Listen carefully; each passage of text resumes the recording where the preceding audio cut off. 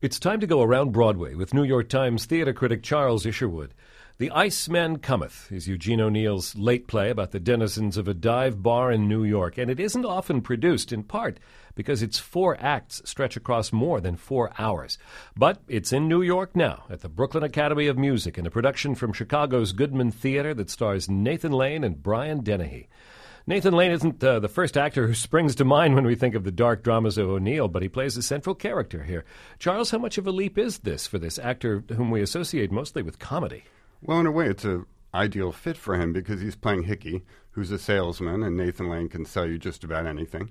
He's also supposed to be the life of the party. He's the guy that the denizens of this rather miserable bar look forward to seeing every couple months. And he's a life of the party kind of guy, but nevertheless, of course, he is a comedian. And it's a very dark play, and he has to go to some very dark places. And I think he does a pretty impressive job. Brian Dennehy's more at home in O'Neill. He starred on Broadway in Long Day's Journey into Night and Desire Under the Elms. Who is he in The Iceman Cometh? He plays Larry Slade, who is a former radical who's lost his ideals and is basically drinking his life away in the bar. But one of Hickey's objectives here is to get him to admit that, in fact, he doesn't really want to die. He clings to life. He tries to rob everyone of their illusions and doesn't quite succeed. The Iceman Cometh has rich roles for lots of performers. Who are some of the other standouts in this particular production? Well, John Douglas Thompson, who's a great classical actor here in New York, plays Joe Mott, who's the one-time owner of a gambling saloon who's now down on his luck like everyone else, dreams of the glory days returning, and he's really terrific. James Harms, an actor I do not know, plays Jimmy Tomorrow, who's a former war correspondent who keeps thinking tomorrow he's going to go out and get another job, and never quite makes it, and he's quite touching. Does director Robert Falls have a particular point of view on this play, or is it just a pretty straightforward production? No, he directed those 2 prior O'Neill productions you mentioned, Desire Under the Elms and Long Day's Journey on Broadway. Desire Under the Elms was a bit more stylized. This is pretty straightforward. He lets the text speak for itself. At great length, as it happens. Does Iceman Cometh feel all of its 4+ hours for a theatergoer? Well, it's not a jaunty evening in the theater, shall we say. But they do have 3 intermissions, which helps things.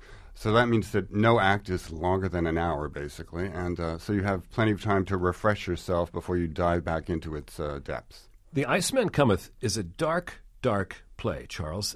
Entertainment might not be the right word to use for it. Why should we go see it? Well, it's one of those things where when you're, faced with these really dark truths, there's something sort of consoling in them. The writing is, a bit repetitive, but it's also very honest. It has this clear vision. It's a dark vision of what life is and how we need to tell ourselves lies to get through it. But it's also very profound, and I find it very moving. The Iceman Cometh can be seen at the Brooklyn Academy of Music's Harvey Theater through March 15th.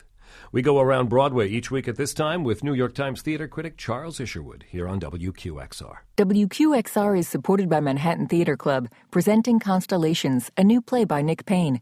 Michael Longhurst directs Oscar nominee Jake Gyllenhaal, star of Nightcrawler, and Golden Globe winner Ruth Wilson, star of Showtime's The Affair, in this romance with infinite possibilities. The New Yorker calls Constellations a singular astonishment, and the New York Times calls it sexy and gorgeous, the most sophisticated date play Broadway's seen. Through March 15th. Tickets at telecharge.com.